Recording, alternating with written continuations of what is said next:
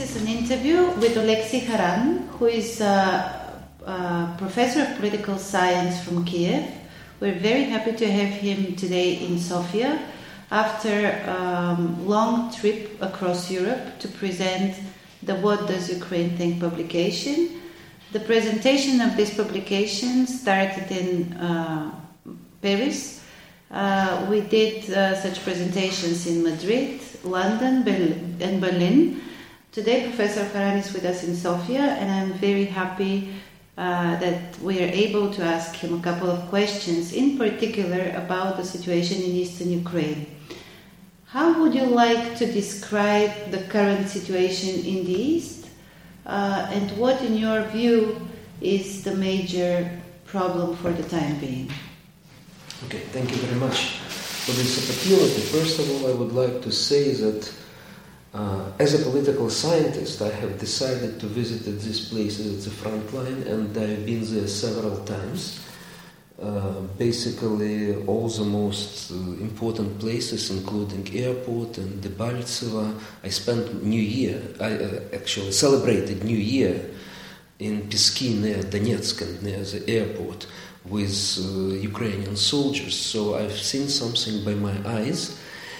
And my impression, perhaps we would be able also to talk about that, but in general, what we have right now in the east, in Donbass, and let's be precise, the occupied territories comprise 1/3 of the territory of Donbass, which is about 3% of Ukrainian territory.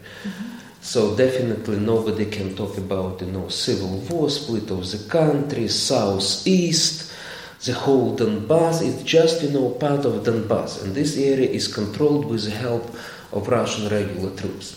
So if we describe situation right now, unfortunately, after the signing of Minsk II agreements, the same happened as with Minsk I. Minsk II agreements were violated from the very beginning, the storming of Debaltseve, which was actually on Ukrainian side. So it was clear and cynical violation of agreements, and then you have we may call it low-intensity war, low-intensity conflict. So unfortunately, shelling and attacks are all the time, and this actually creates a situation, very difficult situation for Ukrainian society and for Ukrainian soldiers there, because the question is, if it's ceasefire, why our citizens are dying every day.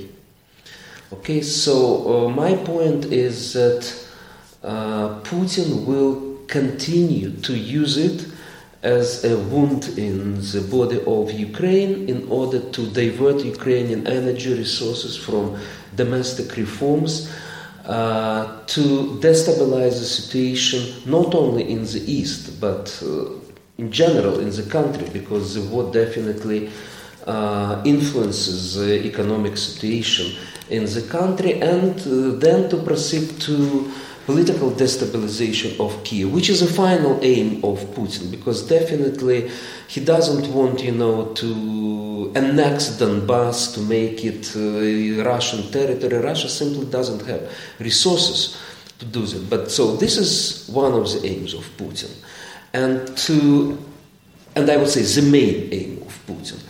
And to reach it, he may use different also tactics. One, as I have said, is a low-intensity conflict. So we are saying that there was hybrid war, never stopped.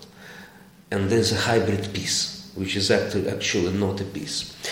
But the trick is that from the formal point of view, Putin is saying, I'm in favor of territorial integrity of Ukraine. I would agree, this is part of Ukraine, but let's legitimize the separatists and let's give a special status to these areas. And so it's Ukrainian analysts compare it to Bosnianization of Ukraine, when you have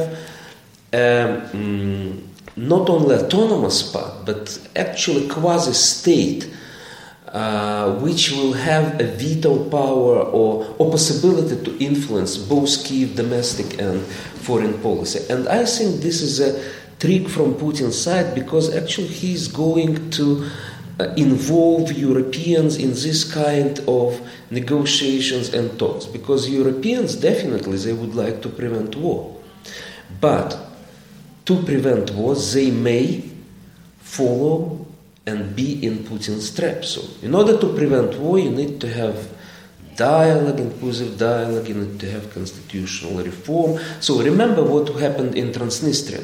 Okay, so the West agreed that Moldova and Transnistria are equal parts in negotiation, which for me was a mistake. So basically Putin would like also to legitimize Russia-controlled separatists, which definitely are not an independent player. They are controlled by Russia. And in doing that, he is trying to use some items of Minsk II agreement, specifically number 11 item.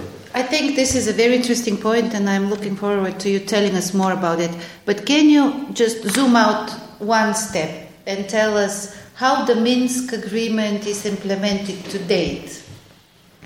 Not implemented. Not implemented. So first of all, so Minsk agreement is actually from the very beginning very contradictory, very complex document, and many analysts said, at the beginning I was a bit optimistic about that, and I will tell you why. Because number 1 is ceasefire, number 2 is withdrawal of heavy weapons, number, I guess, 4 is exchange prisoners all for all, and this is easy to implement from technical point of view, if there is a political will.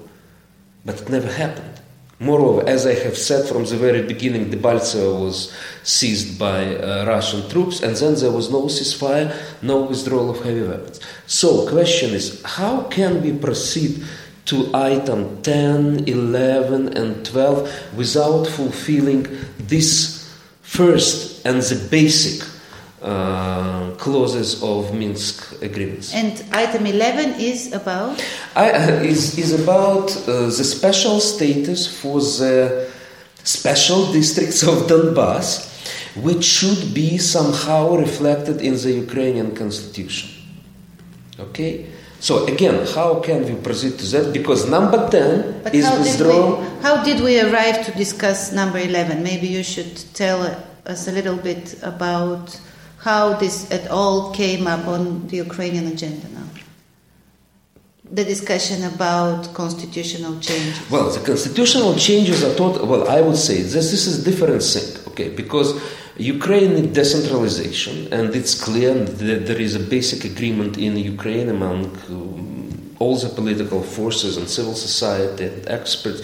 So we need decentralization, so more power to, but not to regions in sense Russia would like to impose on Ukraine, talking about so-called federalization, but at the basic level, the level of local community. This is the most important thing to do. And now there is a constitutional plan on decentralization. By the way, basically it was approved by the Venice Commission with some suggestions, but basically it approved. The question is now it will be debated in the parliament. We need constitutional majority for that, 2/3 of the votes. But now the question is how to implement number 11.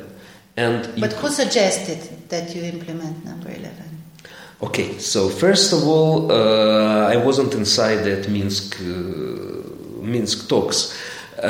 I believe this is part of idea from the Russian side, which was somehow imposed on Western leaders and then imposed on Ukraine. I believe in Minsk, Ukraine was under pressure from Russia, but the Western leaders also wanted, to have peace, to have ceasefire, and that's how it emerged. Now, the question is, what is the sequence of implementation? Before talking, number 10 clause is withdrawal of Russian troops and mercenaries from the territory of Ukraine. So again, can we proceed to number 11 without 1, 2, 3, without elections, which would be also difficult to do if we have armed people there.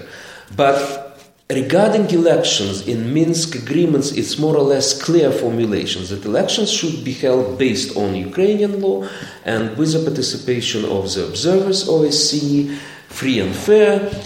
Frankly speaking, I cannot imagine how it could happen. okay, because the armed separatists are there, Russian regular troops are there. I cannot imagine. But who knows, maybe, because the most important thing for Ukraine and what Poroshenko would like to have, he would like to establish control over Ukrainian-Russian border with participation of OSCE. This is his main aim. Because if we establish that, then it would change the whole table for negotiations with separatists, even with the possibility if they are elected. Okay? So this would be a very long game, I believe. But at this point, I don't think how this election, frankly speaking, how they could be held. We can debate in the groups how to provide it, but it's difficult to imagine. As to the number 11, the sudden suggestion came from Brussels. It was tested in contacts with Ukrainian parliamentarians and with Ukrainian president that, yes, Ukraine is demonstrating in general its goodwill. But why not demonstrate it also regarding number 11, number constitutional changes, without 1, 2, 3? Okay, so we are recommending to Ukraine to start to implement this part of the agreement without reaching some basic things. And I consider it as a pure, appeasement of Putin. That's exactly what Putin wants. Now, just, half an hour ago, I have read the news from Ukraine, which was expressed by one of the members of the Constitutional Commission, and he said, this is Ukrainian response to Western suggestion in Russia, typical in Ukrainian balancing and maneuvering, that he said, okay, we're gonna fix it in the Constitution, but in the transitional clauses, and it will say that these districts will have a special status which is regulated by Ukrainian law on a special status of this territory, which had been adopted. Yes. Okay? So this is our response to the pressure, the kind of diplomatic response. But, so, there will be maneuvering about that. But basically, I would like to stress that I don't think this idea to start implementing the final provisions of Minsk agreements is good right now. I view it without any diplomatic overtures. I see it as kind of appeasement for Putin. By the way, today there was also a statement of Chancellor Merkel, and there was an interesting formulation that both sides are guilty in violation of ceasefire, but definitely the separatists did more violations. Okay, so I don't know how to interpret it, whether it's in favor of Ukraine or not. Because, frankly speaking, I don't like the Western approach. We try to put the responsibility on both sides. Listen, let's just consider, is Ukraine interested in violations of ceasefire? No, we need stability.